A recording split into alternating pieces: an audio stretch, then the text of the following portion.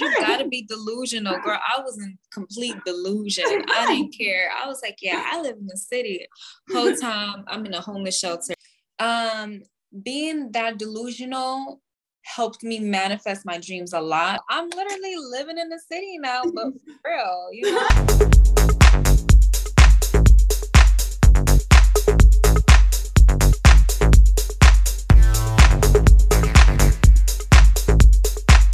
Hello. Okay, and I want you to pronounce your name because I don't want to pronounce it wrong. Okay, so my whole name is Assi, and everyone calls me Assi. Assi, love that. Okay, so Assi, thank you for joining me. You look beautiful as always. So you were born in? I was born in Guinea, West Africa.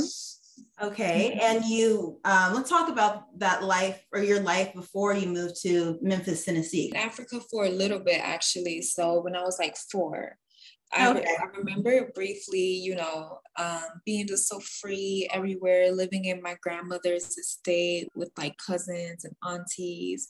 It was like definitely country, village, rural, African, like small town kind of vibe. And then moving from there right to New York was like night and day from, the village to the big city. It was very different for me, really. Like, it was very tight knit. We would eat together with our hands on the floor outside, like under the tree, literally. So it was like when Instagram started to get big, I would post pictures of myself with different hairstyles, modeling and going to college. And then I realized, like, let me just focus on this because I felt like social media would become more lucrative. It was like night and day from the village to the big city. That was really big. That should be a movie. Oh, well, it is coming to America. They should do literally coming to America. Literally. They should do like a girl version of that. That would be so cool. 19, I think until like 21, right before I moved and decided to take a leap for LA. But yeah, I was living alone. It was scary, going through crazy relationships with men. All I got to tell you, leave men alone until you make your dreams come true. No, that's my plan. I'm not dating. I'm just focused on my dreams. Just dealing with guys. I got my heart broken twice, like back to back. It was like a truck hit me back. My first, and I was like, that's it. I'm heartless now. It's crazy. I don't think enough people talk about that. Like, I mean, they warn you against like specific relationships, but like the mental and emotional toll that can really have on you and how long it can take to heal from that. It takes a long time, girl. I'm still healing. I'm still going to therapy. College, I feel like 30s is the best time to date because you're more of an actual adult, like you're a person now. So now not anyone can come and like influence your mind and your mental, like you'll be better off with a heartbreak or anything. But when you're younger, it's like, you're still so soft and like malleable and stuff like that. So yeah, now you actually know if Pizza Hut's calling or not. Huh? Right. Now you actually know. You're like, maybe Pizza Hut was actually calling at 2 a.m. Like, no. Like, you'll know all the tips and tricks, especially with TikTok now. The ladies are like the older women, they're spilling the tea. And I'm like, whoa, like, where was all this information before? In between your senior year of high school and your freshman year of college, you and your family, I believe, were, facing housing insecurity. So can you sort of talk me through that? What was that like? Was that because of the move? How did that, come about? So it started basically when we moved from Memphis, Tennessee to New York. So, my mom kind of got divorced. She had got married, which made us move from where we were, Memphis, Tennessee. I was like a senior, about to be a senior. I had just finished my junior year. And then we were moving to New York. Like, I moved to New York and they moved to like Columbus, Missouri. And I was like, I'm not going to Columbus. And we ended up moving to New York together because the marriage didn't work out. So in that point, like, New York, right? And then we had to leave because it just didn't work out, some, family issues and stuff. So we moved to the shelter. At first we moved to like housing, and it was like bunk beds in there, and we lived with like a different family, but it was in the city. So in college, I got away with saying, "Oh yeah, I live in the city," and people was like, "Oh, like is your dad a diplomat?" Because one thing about me, girl, I can go through any struggle, but you'll never be able to tell. You won't see it in my You face. probably look exactly like this, right? I was, and I know it's not a superpower, but it was my superpower. Like, it didn't matter whatever I was going through, I was gonna make sure my hair was done. I don't know how I was gonna do, but I was gonna get my hair done. My makeup was gonna be on. My outfit was gonna be cute and clean. You would never be able to tell what I looked like, and that was just, something that I did to help me cope with a lot of the struggles that I was going through. I kind of leaned into self-care and beauty, even though it was just appearance. And now as I'm getting older, I'm realizing that I have to dig deeper mentally and clean and like make sure everything inside is stable and not just looking good on the outside. See, because I was just always coping with my appearance on the outside so people wouldn't know what I was going through. So we ended up living in 2 different shelters within the year before they gave us an apartment, like before we got approved for our subsidized housing in the Bronx. So we lived in one shelter where it was like an apartment, right? And we was living with another family. They gave us like EBT for food, and it wasn't the best situation, but I was like, we got a place in the city. Talk about having a positive mindset.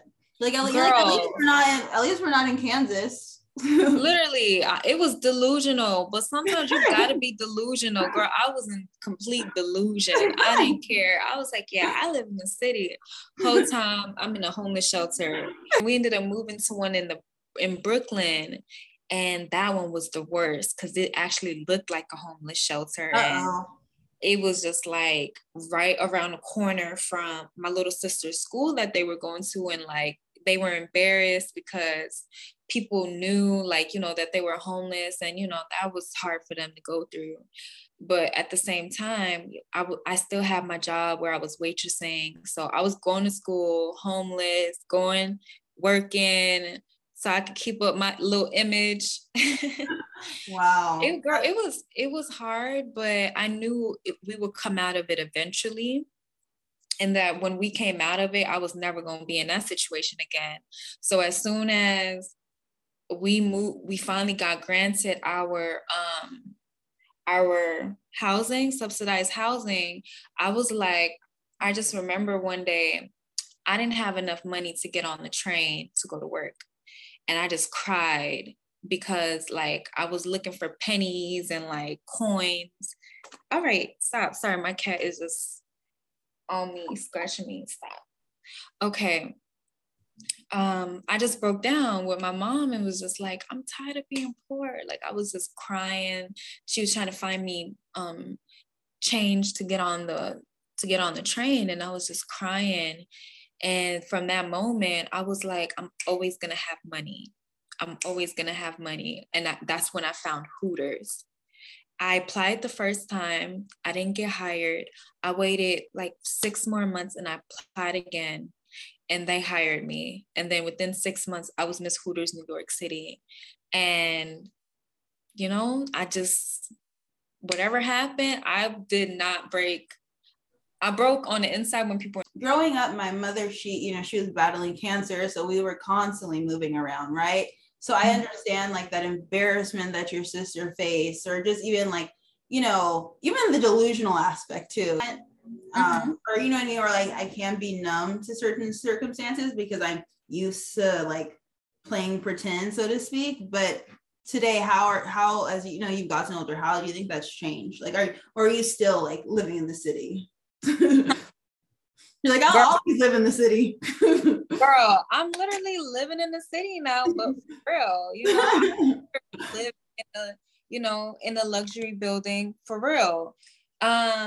Being that delusional helped me manifest my dreams a lot, but I'm at a place right now where it's like, okay, you can't be 70% delusion and then 30% reality. I'm trying to let my complete reality catch up. So it's like, okay, the delusion helped me get here. That was good. But I have to make my mental is perfect. Like it's good mentally. I got to make sure my finances are up there with my delusional standards.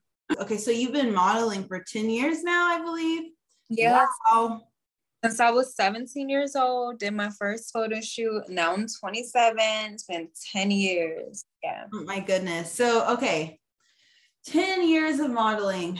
How have you seen the industry evolve? Because I was reading online and you said, especially like as a dark skinned woman, was it internal, like, were you fighting like internal insecurities about like, being a dark skinned woman, or was like the industry sort of like, causing like external boundaries?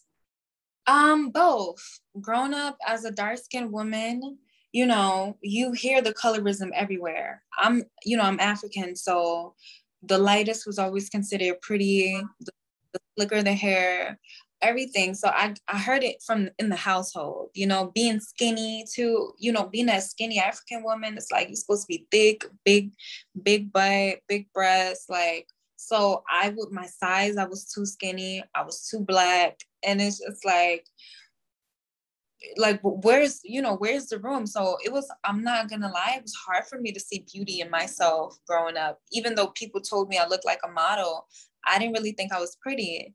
I started wearing makeup in high school because I was insecure, but then makeup became my like art. It became another coping mechanism for me. Like when I would do my makeup, it would feel like I was traveling somewhere different. I became someone different when I did my makeup.